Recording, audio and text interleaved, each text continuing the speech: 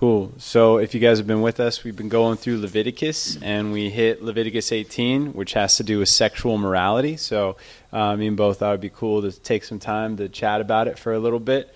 And last time that we met up, so it was 2 weeks ago. Last week was my anniversary, and I was sick.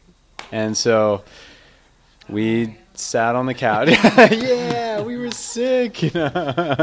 She did take care of me, and that was awesome. And we're going to do something later for our anniversary. But so before we got into tonight, I thought it'd be cool to open it up for you guys if you had any questions about the stuff we went over last time. Last time we just kind of did an introduction to this study, understanding that God created our sexuality. He created our relationships, and they are intended for pleasure, and they're intended for His glory. And we kind of got into that a little bit. Did any of you guys have any questions before we dive into tonight's study?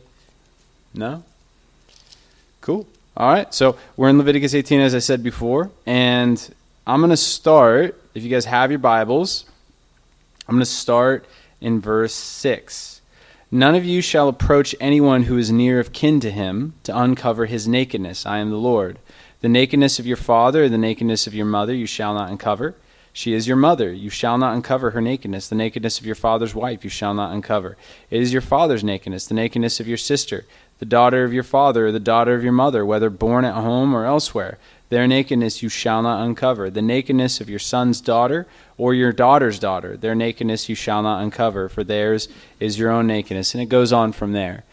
We talked about this the first time we got into this study, that this basically tells you that incest is not okay anymore, and bestiality is not okay anymore. But the phrase that we're going to focus on tonight is this phrase of uncovering the nakedness. If you notice, it never says don't have sex with your mom, don't have sex with your dad. It says don't uncover the nakedness.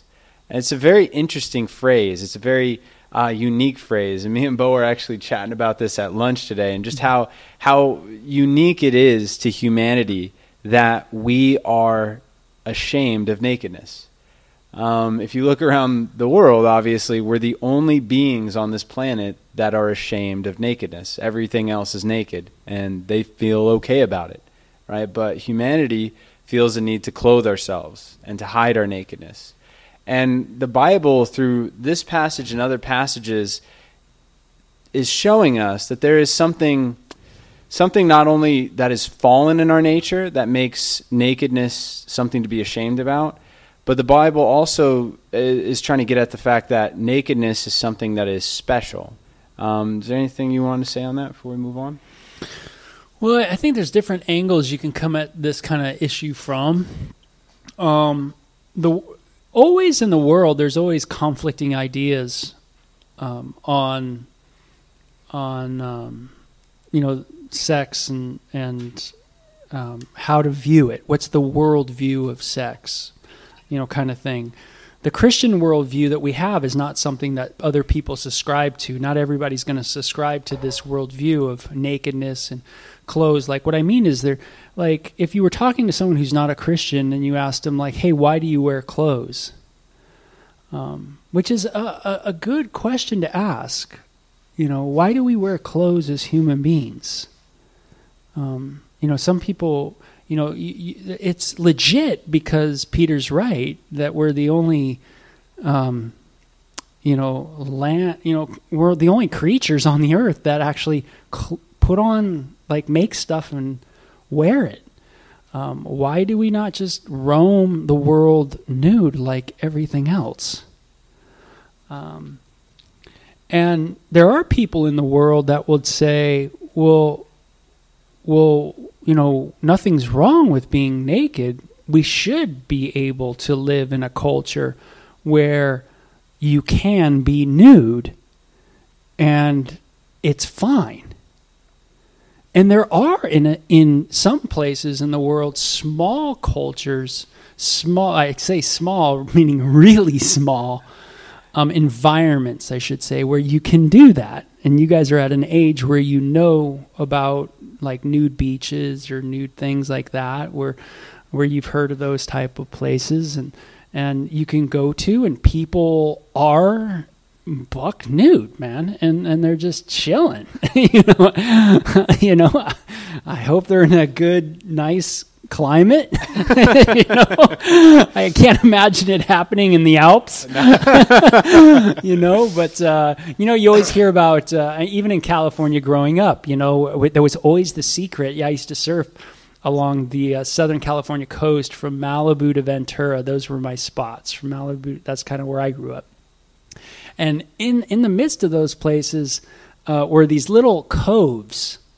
And we always heard about the nude beach cove, where people would be nude. And you'd always be like, whoa, what a trip. Like people are nudie over there, just hanging out. So there is people, there's worldviews where people go, hey, you don't have to have a biblical worldview of this whole nudie thing. There's just, even if I took the evolutionary approach that, we're millions of years old as human beings, and, like, hey, we can, sure, we can hang out and be nude. We do it. It's called nude beaches, we do it all the time, and that might be the argument, is that there are places. Now, I would argue against that, and I would say, well, no, because let's face it, like, if you extended the nude beach to the nude city and then the nude state, right? Would it really hold up well in a society? Would it really work? And then probably the answer is going to be, well, probably not. But a worldview of not having a Christian worldview, you're always trying to say, well, why would it not work? Even Christians should ask that question, but even a non-Christian is going to ask that question: why would it not work? Why couldn't you see people's nakedness and it be okay? What is the big problem with that? Maybe the Christian prudish look at this nakedness is maybe the problem, right? Is that an argument that people have? Yeah, right? There's people that say the problem is that you keep putting this weird stigma on nudity. And when you keep putting this weird stigma on it, then it makes everybody freaked out about it. And so if you just let people be people and be able to see nudity, then we'd be fine. Then we'd be better. You're the problem. So there's always these conflicting kind of worldviews on these issues of, nudity. And so we're going to try to sift through that from our perspective a little bit. But I want you guys to just be thinking through it, thinking about it. Like, why is it a big problem, to see? Is nakedness really the problem in the Bible? Is that really what it is? And that's maybe a question we could start with right there. Yeah. So, the easiest place to start with is to start with God's original intent. So when you go back to Genesis, and you go back to when God first created man and woman, he brings them together. And there's this interesting phrase. It says in Genesis 2, verse 25, it says, and the man and the woman were both naked, and they were unashamed. So there was this idea that when God created man and woman, he created them nude, he created them without clothing, and they weren't ashamed of their nakedness, meaning that there was no stigma about it. There was nothing odd about it. There was nothing weird about it. They were naked together, and there was a comfortableness that they had. So in this way, we would agree with someone from a different worldview. That's right. We would say, that's right. That's right. In the beginning, there was no problem, with it. Do you notice, though, we're going back to Genesis right now? And so a lot of people's worldview on this topic is going to go back to, what you believe happened at the beginning. Because that's really dictating a Christian's perspective, and it's also dictating someone who's not a Christian's perspective. Because what we're going to talk about in Genesis, if we really believe this to be true, Genesis chapters 1, 2, and 3, then there's a lot of ramifications to this event, and of why we now are trying to live the way we're living. So if someone doesn't have this understanding, if I'm talking to someone about sex and nudity and stuff like that, if I'm talking to someone about their sexuality or things like that, if they don't hold to a Genesis 1, 2, and 3 worldview, then it might be really difficult to get on the right page with them. Does that make sense? And this might just be a little or a little helper for you guys, but if you're in college or you're talking to someone and you're engaged in talks about homosexuality, bisexuality, transsexuality, whatever sexuality you're talking about, if you're talking to them, I would just ask them a question. Just say, hey, where do you ask them a metaphysical question. Where do you believe we come from? Because that's going to dictate so much of your sexuality, what you think about sexuality, what you think about nudity, those type of things. So a lot of what we're getting our ideas from is right here. That's right. So as Bo said, like the person who believes in evolution and things like that, we agree with them that humanity began naked. Where we disagree with them is why the nakedness ceased, if you want to put it that way, why clothing was created.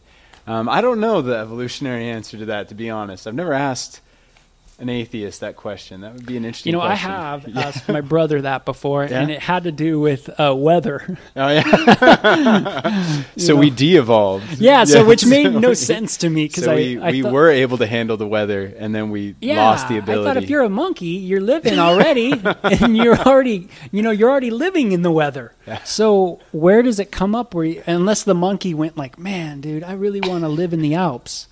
And he kept doing it, trying, and he was cold, and then after he's like, he thought, I need to make something. Yeah, and then he died because he didn't live long enough to evolve. But his next generation already had that little tidbit of chemical analysis going on in his brain, because it's part of the evolutionary. It's what do they call them now? Means. Yeah. They call them, that's the big word now in evolutionary things. They call them means, behavioral learning patterns over time. That's right. So, yeah. And then he developed coats and stuff. That's right. And then he thought of a needle. And he thought thread. And he thought, he killed the wildebeest. And he wore its fur. But yeah, that. It never made sense, because if you're already living, obviously, and you're a monkey, then why would you... And you're already hairy as can be. Like, why would you... Look at us. We're not even hairy anymore. Why would you get rid of the hair? Why did we get rid of the hair? Some people more than others, Some people lost more than others. But at any rate... Well, has anybody asked anybody about that? About clothes? Has anybody seriously asked anybody about that? I asked Bo James, because I know Bo James has good conversations with a bunch. Have you ever asked anybody about that? No? No one has. Aaron's just like, nah. hey, let me ask you guys a question. Has anybody ever thought about clothes? Yeah, why you wear them? Why you have them? Yeah, have you guys thought about that a little bit? Yeah, cool. Come up with any good answers? It's all I've ever known. Okay. We're not perfect. Yeah, I like that show Naked and Afraid. I never watched it because it freaks me out. I don't understand it. But anyway, but the concept of it is it's just two people trying to be naked, trying to make it in the wilderness and not be afraid. And they can't be because they're naked. How did we ever evolve if we can't do it? You can't even hack it. They can't even hack it for a week, in the wilderness, dude. So sad. We're ashamed to our ancestors. I think if you go to a nude beach, you'd be naked and afraid, for sure. For different reasons. Because at the moment you saw the first 90-year-old dudes cruising by you, you'd be like, I'm afraid. I'm afraid when I go to the gym, man. That's right. It's dude, there's all sorts of nudity in the gym. Well, it's like when you're a minister, you do a lot of you'll do hospice visits, right? You do hospital visits, and some of the most kind of intimidating, I would say, moments, honestly, when you're in a hospice situation of visiting people is nudity, right? Because sometimes you'll walk into a room, and I remember me and Sylvia walking into a room, and some dude that we're visiting, he's like this old man, but he's just standing up, buck naked. And it's like he has no shame at all. He don't even care, dude. He's just like, hey, come on in, sit down. You know, and I'm just like, oh, yo, bro. You know, it's just, it's funny because I remember growing up in like, I remember one time, I'm going to tell you guys a funny story, but I remember going to Tijuana one time, and I spent all day in Tijuana with a bunch of friends. And on the way out of Tijuana, which we spent all day drinking, and we came out back over the border into the United States. And you have to say something when you come back into the United States. You have to first pass through this little portal thing and say, I'm an American citizen. My friend could not say that. He was messed up. He could not say it. So we're like, dude, you got to say it. You got to say American citizen. He's like, I'm like, no, that's not it. And the guy's like, I'm not going to let him go. He's got to say it. So we just sit there forever trying to get him. So we get him to say it, and he finally does. We get him through there, and I'm on one shoulder. Another guy's like, we're trying to carry him over the border. One of my friends comes around, takes his pants, pops him down, and it's right at the border, so everybody's coming into Mexico. And it's one of those moments, right, where it's just like, oh, man. But it's the same attitude as the old man in the hospice. You know, the drunk guy is just like, he just goes, hey. He doesn't even know. He's like, and I think he said like, hey, am I chilling? And I was like, oh, sure. He's like, okay. But it's the same attitude as the old man in the hospice. You know, it's points just, in your life it's like, you just don't care, yeah, it's just like, I don't care. You know, so it's like naked and very afraid. Absolutely, dude. Like, well, they're not afraid. No, they're making people afraid. Yeah. But, if you go in Genesis chapter 3, you read the reason why we have clothes. Now what happens, most of you know the story. Satan comes and he tempts man and woman, and he basically tells them like, hey, do you really trust God? Do you really believe that what he says is right? And he specifically is talking about this tree that God told them not to eat of, the tree of knowledge of good and evil. And Satan basically puts it into their brains to think like, well, maybe you know better than God. Maybe you could determine good and evil for yourself. Maybe you shouldn't listen to what God says is right and wrong, and maybe you should just figure it out for yourself. You could be like a god if you do this. And obviously Adam and Eve make that decision. They make that choice to eat of the fruit and to make up their own mind what they think is right and wrong. And we're all doing the same thing today. But at any rate, after they eat it, it says in verse 7, then the eyes of both of them were opened, and they knew that they were naked. They sewed fig leaves together and made themselves coverings. And they heard the sound of the Lord God walking in the garden in the cool of the day. And Adam and his wife hid themselves from the presence of the Lord among the trees of the garden. Then the Lord called to Adam and called him and said, where are you? So he said, I heard your voice in the garden, and I was afraid because I was naked, and I hid myself. And he said, who told you that you were naked? Okay, so what you see here is that there was before the fall, before eating of this fruit, there was a particular condition that mankind had before one another and before God that enabled them to be naked without fear. Right? There was to put another way, there was like a safety that was in the garden that enabled them to be naked and unashamed. And I find this really cool. Yeah. Because I just find it so fascinating that, you know, you could be with your spouse, like Adam and Eve. You could be with someone. The first command that God gives them is to have sex. Be fruitful and multiply. Go for it. Have a blast. Yeah. And it wasn't shameful. There was no shame attached to sexual intercourse and pleasure and sensuality. And everything's right before God. And already that goes against so much of the way we think about sex and all that. Yeah. Because we have a lot of shame attached to it. But then I think of, okay, they have kids. Their kids are naked. Their kids have kids, and they're naked. There is, we use the term incest. So we see some of that happening. You know, so Adam and Eve, you guys get what I'm saying, right? Adam and Eve have kids. Their kids have intimacy with each other. They have kids. their kids have intimacy with each other. They have kids. It goes on and on and on and on and on. And if you think that's weird, guess what? You're here. So that's happened in all of our lives at some point down the road. Right. But what I guess what I find fascinating about it is that you have this potentiality for a world that is fully naked. Right. And that's kind of, I kind of look at that and I kind of go, that's awesome. I mean, that is so amazing of a thought that God created things that had that potential. I mean, because in Christianity, we tend to think of nudity and nakedness, and we think of that in a real negative way where we kind of go, oh, you know? And what I'm thinking you're saying is that what you're saying is when Adam and Eve chose to do what they did, that's when that came in. Yeah. That initial response to sex and nudity and everything like that is actually a fallen response.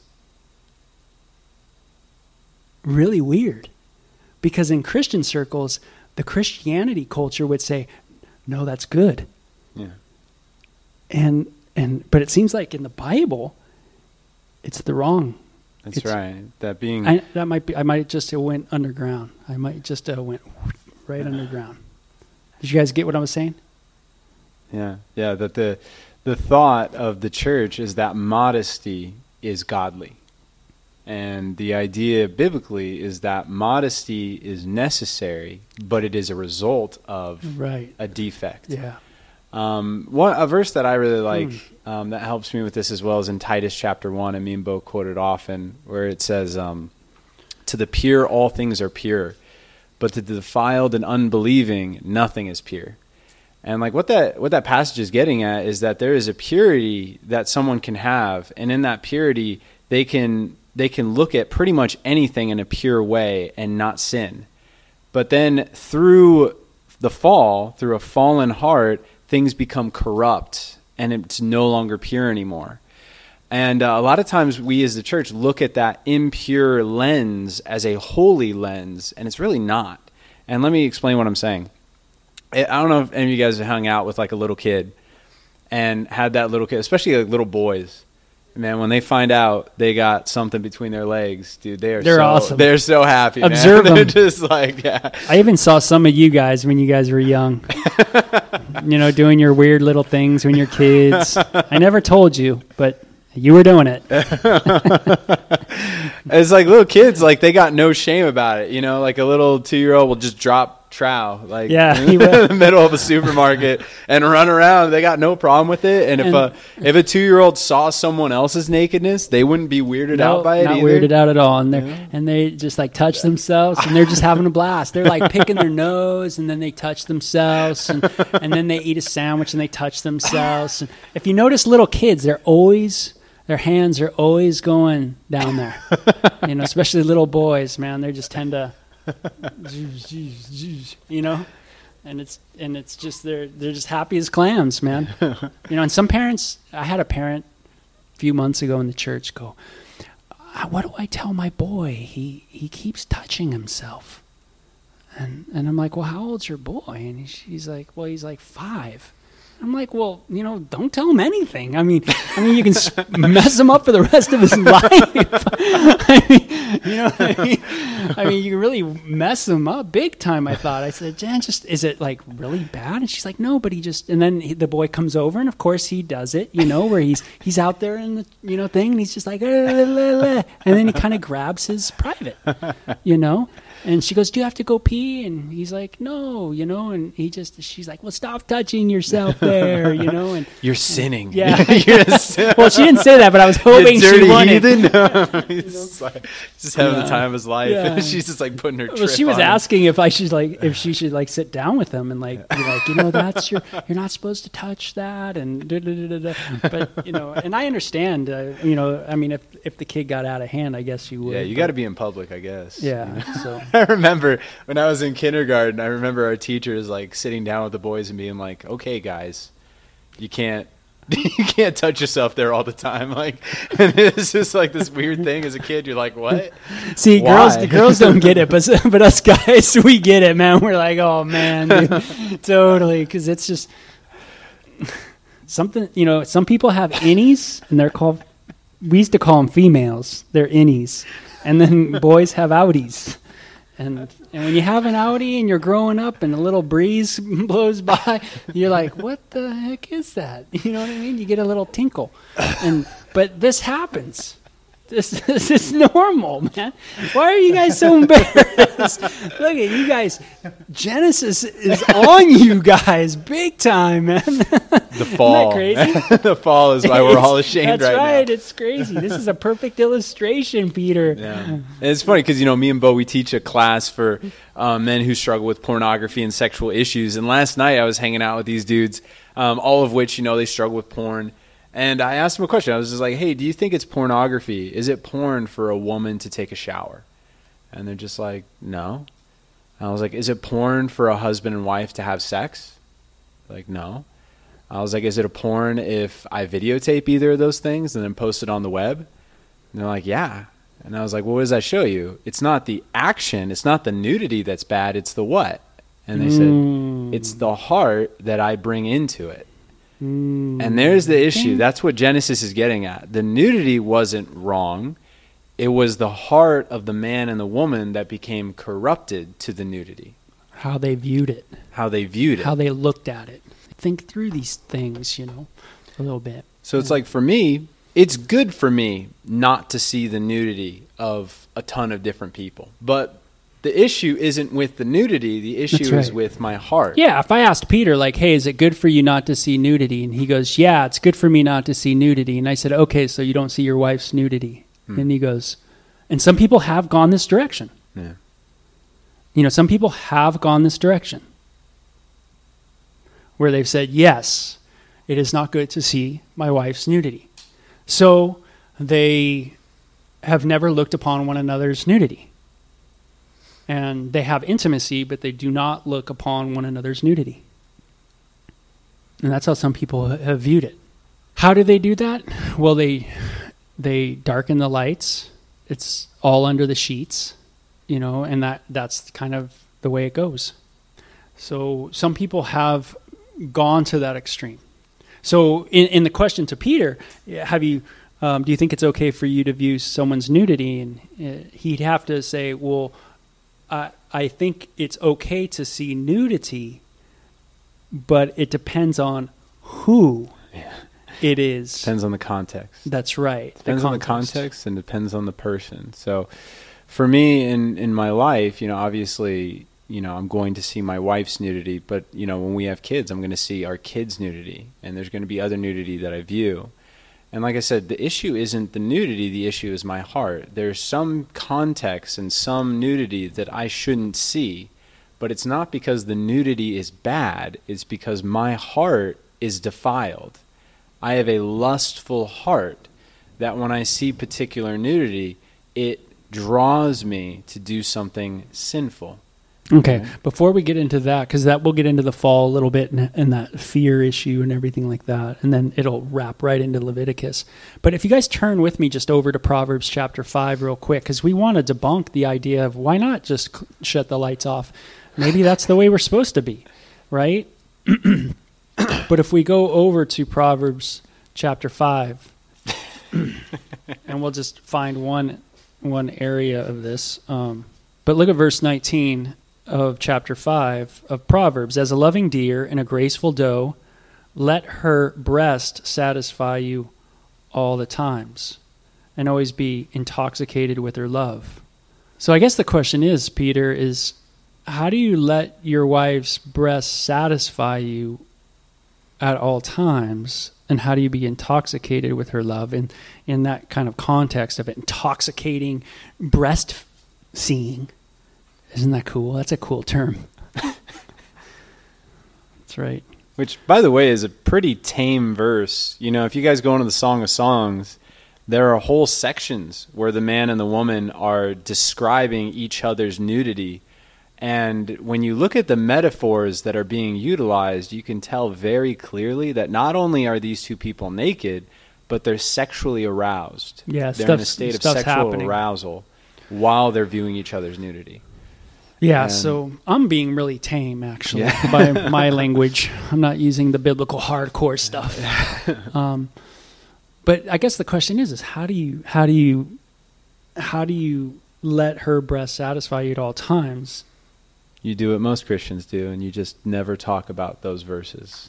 Ever, ever, ever. And you cut them out of your Bible. I mean, I guess you could be in the dark and not see him. Yeah. So maybe you could just like feel him. And then I guess that's how you could fulfill that. But it would be kind of odd. I guess if you're blind, that's okay. I guess the only way you're going to do it. But, But I guess you see what I'm trying to do, right? I'm trying to get it to work. Like, what if you say, yeah, nakedness is the problem. We shouldn't see anybody nude, right? Nobody. Have you guys ever read Ezekiel 16, right? Where God describes Israel. But God describes Israel as a woman nude, right? But we might be able to say, hey, well, God can because he's perfect. So maybe God can see people with nudity and we can't. Maybe that might be an argument. Well, that would be a self-defeating argument, though. What? Because if you said that God can view nudity because of his perfection, that means that we can't view nudity because of our imperfection. That's right. So, that's what I'm saying. It might fall in line that we shouldn't be viewing it. Yeah. But then Saul was nude before the prophets. It's true, right? And Isaiah was nude. But yeah, so, the point that we're just trying to drive home to you guys is, once again, the idea that you can't have this negative view of sexuality and nudity because it's unbiblical, right? It doesn't come from the Bible. It comes from a religiosity that's being read into the text of the scriptures. That's right. So when someone said, like the Christian culture says like, oh, nudity is bad, you have to kind of back up and be able to say, no, God created nudity. God loves nudity. God's into nudity. If we didn't sin, we'd have a planet of nude people. Nothing's wrong with that. So now we got to figure out what is wrong. Why do we wear clothes? So the first thing I want to focus on when you go to Genesis 3, this idea of shame, like where does it come from? Well, it comes from two specific places. The first place that I could say, we've already been kind of talking about it, and it would be like what we would be talk about the lust of the flesh, meaning that because of the fall, because there's something intrinsically wrong with us now, there's something in me as a man that desires to take my sexuality and explore it outside of my marriage, meaning that there's something in me that would like to be sexually aroused by people that are not my wife, right? That's something that because of that heart problem that I have, it's not good for me to view nudity in certain contexts, meaning I can't live on an all-naked planet, right? That wouldn't be a good thing for me because of the fall, because of where I'm at in a fallen condition and state. Now, when we talk about that, when we talk about the idea of having a fallen nature and not being able to look at nudity without stumbling, there's a lie that some people can believe, and me and Bo do talk about this a lot. And I feel like I do have a unique perspective on this because I've gone to the Middle East, where some people believe that, if that's the problem, then the solution is women, you must wear more clothing, right?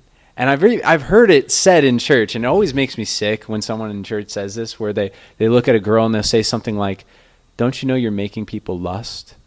You're stumbling your brothers. You're making me lust. Right? You're how making many of you girls me lust. have heard something said like that? Come on, let's be honest. Okay. Now, obviously, once again, from the biblical perspective, is the problem your nudity, right? Or your body? Is that the problem? No. What's the issue? The issue's me, right? The issue's my heart. And it doesn't really matter how much clothing you put on.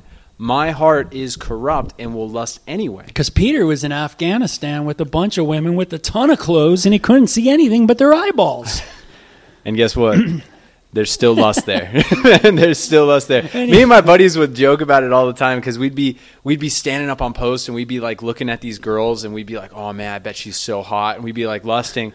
And then like one of us would be like, dude, like, you know the crazy thing is that could be a guy.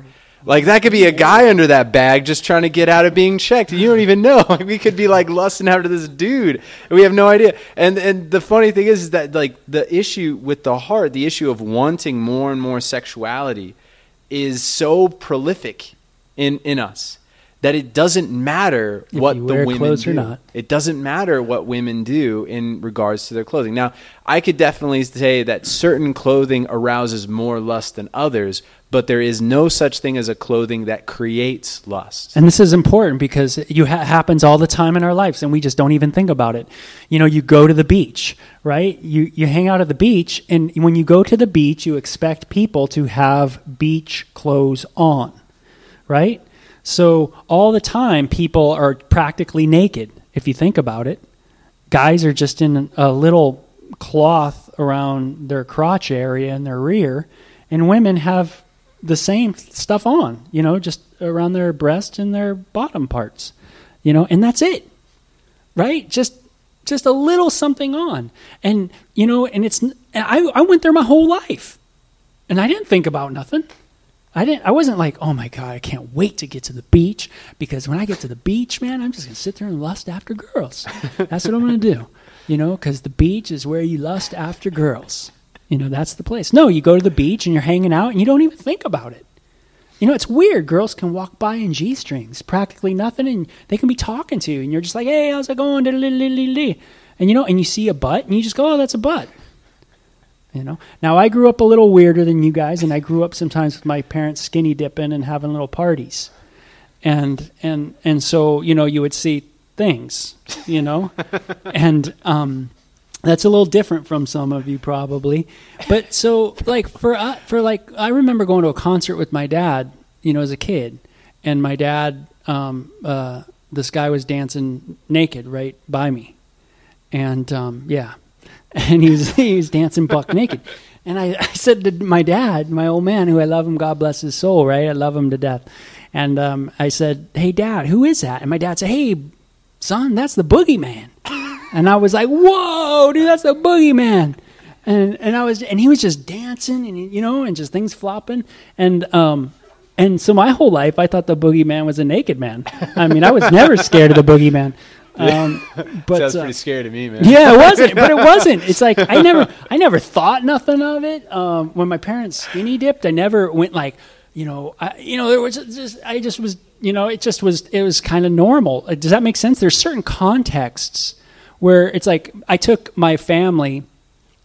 I don't know if Bo James was with me or not, but we were in Santa Barbara and we went to a museum where some of the Greek statues were. And it might have been just me and Sil one year. But we went there and there was naked, or, you know, statues of nude people, you know, like of ancient Greece. And not once in there did I sit there and just go, wow, man, I am aroused. You know, like, this is amazing. You know what I mean? I mean, it just didn't happen. You know, meaning there's a context. Right? There's a particular context where something I'm bringing to the table, I should say. Right. There's a certain contextual state of my heart that makes it that way. And so here's my point to you ladies and to you men out there. If the problem isn't with the nudity and the problem really is with my heart, then what should the solution be? To work on what? My heart, right? So you ladies, it's not your fault. And the men who put it on you are too ashamed to admit that the fault is with them. Do you guys get that? The fault is with me. It shouldn't matter what the people in church are wearing. If I lust after them, that's an issue with my heart, right? Now, I could maybe encourage those girls to maybe do a little inventory and think like, well, why do you dress that way? Yeah, and Paul does this in 1 Timothy chapter 2, right? In like manner that the women adore themselves in modest apparel with propriety and moderation, not with braided hair or gold, pearls, or costly clothing, which is proper for women professing godliness with good works. Basically, in that culture, he's just saying, hey, dress. There is an appropriate way to dress. And so he's making a point about that. And the interesting thing about the point that he's making, if you guys read through it, he says, don't let your what? Adornment be outward. Meaning that what he's really pointing at is, again, no point in that passage says, don't cause your brothers in Christ to stumble into lust, right? He never says that. He says, don't let your adornment be outward, meaning that he's pointing at an issue with your heart. And he's saying maybe the reason you dress the way you do is because you're getting some sort of a validation from your clothing. Do you guys get that? And he's saying don't let it be that way, meaning that a girl could dress as modestly as she wants. Does that mean that her heart is necessarily in the right place? No, right? What if a girl dresses really modestly, comes to church, and starts judging what everyone else is wearing? Is she falling? Yeah, she is, right? Her heart is corrupted, and she doesn't see other people in the right light, and she's failing. 1 Timothy 2. 1 Timothy 2 is not written for men. Do you guys get that? It's not written for a man to look at a woman and say, dress modestly so I don't lust. Because that doesn't work. We can go to Afghanistan, and again, everybody's dressing to the hilt, and everybody's still lusting. And everyone's still lusting like crazy, right? The issue, 1 Timothy 2 is written for women to internalize and look in their hearts and be like, what's my motivation for wearing this? Now, the next thing, do you have anything else before we move on to the next points? Well, the only thing I was going to I kept thinking about was, and I might be jumping the gun, but the idea of the first clothes that were made were what?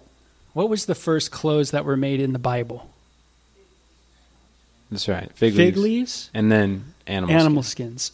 And then this theme, though, this is so important to the biblical writers that it's developed all the way up into the redemption of Jesus Christ. Not only up to the redemption of Jesus Christ, this idea of clothing, but it's also into the latter book in the Bible called the Book of Revelation, into the second coming of Christ, to the marriage supper of the Lamb, and to the new heavens and new earth. All of this picture of what happened in Genesis with the clothes is a thread throughout the Bible. This idea of being clothed, being found naked, being further clothed, being clothed in Christ. Has anybody ever heard that term? Put on the Lord Jesus Christ. Has anybody ever heard that term? Put on the Lord, be clothed in Christ, right? These type of ideas. This is all the idea of Jesus being the fulfillment of, in a sense, what could not clothe them properly. Adam and Eve could not be clothed. Something happened to their heart, and this is what Peter's talking about, is the heart's the problem. Something happened to the human condition. Their heart got tainted in a way that even the clothes that they try to provide for themselves, and sometimes we try to provide things for ourselves. We try to do things in our own might. We try to provide things like our own cloth, right? Our own fig leaves. That is not going to work. It's not going to help the human heart. Even animal sacrifice, God sacrificed the first animal and put that's why redemption comes through sacrifice, because that's what clothed. All comes back to Genesis. The sacrifice that needed was they needed to be clothed. Something happened, this nakedness, something was going to happen. They needed to be clothed. So sacrifice had to come. So animal sacrifice started back in Genesis. It's it's very neat biblical thread going on. And so nudity starts becoming a byword in the whole Old Testament for destruction, captivity, desolation, those type of things. Needing something. You need something. You are naked. those type of things. Everything comes in like that. And then the redemption of Christ comes, and then it becomes, you're now clothed in Christ. You're now okay. You're now complete. You can put on the Lord Jesus Christ. He can complete you. He brings you back to Eden. He's the one who puts you right back with God, just like it was in Eden. Does that make sense? All the way up to the book of Revelation, where it talks about being clothed in white garments, right? Having this clothing. Again, why is this theme throughout the whole Bible? Very interesting. Which is, the biblical authors, it's throughout all the Gospels, and it's really, really interesting when you understand this idea of nudity and what me and Bo are talking about tonight. It will shed new light on an event that all the Gospel writers record as happening. They said before the crucifixion of Christ, his garments were taken from him, and then the guards put a cloak on him, a rich royal robe on him, and then they stripped it off of him, and then they crucified him. All right, now, do you guys see the symbolism there? That the only person in the universe, God, who wasn't naked, who was clothed in glory, became naked so that we could be clothed with his righteousness. You guys see that? And all the authors, they saw this. They saw this beautiful event happening where the creator of everything was stripped naked so that we could be clothed with what he lost, right? So that's what Bo's talking about with that fullness, that thread going all the way from Genesis to the nakedness and the loss of innocence, all the way into the fullness of redemption through Christ and our return to Eden through his sacrifice. It's very beautiful. Now, yeah, so there had to be clothes that were made because of the human condition. There was something about the human condition. That's right. And through that clothing, through that indwelling of his Spirit, what happens to us is our hearts begin to be redeemed, meaning that innocence and that purity is beginning to be redeemed in us. So for all of us in this room, there is, like I said, there is a corruption in your hearts. There's a corruption in my heart and Bo's heart and all of our hearts, but through what Christ is doing in us, it's being redeemed. That purity is being redeemed again, and that's where we're all headed. Now, there's another aspect to this nudity, but we run out of time, and we're not going to be able to get into it tonight in the clarity that I know that we would like to. So I'm just going to kind of run over it real quick, what it's going to be like, and then next week we'll get into it in a little bit greater detail. But the other half of this, the other aspect of this nudity, comes from a fear. Meaning that Adam and Eve, like when they first clothed themselves, Eve didn't clothe herself thinking like, Adam's going to lust after me now. Right? That wasn't the intent. The reason why they clothed themselves was a fear, not only of God, but of one another. Meaning that there was all of a sudden a fear of judgment. Do you guys get that? That for a lot of us, the reason why we don't want to be naked, and the reason why we put on clothing is to hide imperfections. Right? That's why a lot of us choose the different clothing that we have. We choose it because this particular clothing that we're wearing hides particular imperfections in our bodies that we're ashamed of, that we don't want other people to see. And so this whole judgmental idea of insecurity and fear, that's the other reason of why we adopted clothing, right?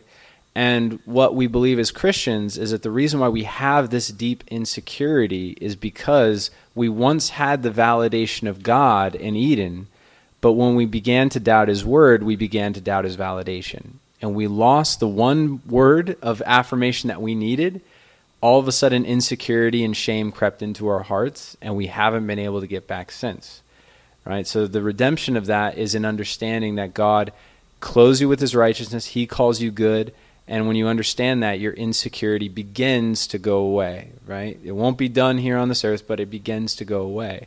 Now, the other reason why that's so valid and so important is a lot of us, like in relationships, the reason why we're clothed, not only physically, but emotionally, meaning a lot of us guard our hearts in relationships. We don't expose, we're not vulnerable with people very quickly. The reason why we do that is because we're worried what someone's going to do with that vulnerability. It's almost like we're a hiding people now. That's right. That's right. We look at it as a whole. We hide because I'm scared that if I let you in to my emotions, my frailty, things like that, that you'll use that frailty to hurt me. And a lot of us have been hurt and violated either emotionally or physically, when we've been vulnerable with another person. Right? So next week we'll get into much more detail on that topic.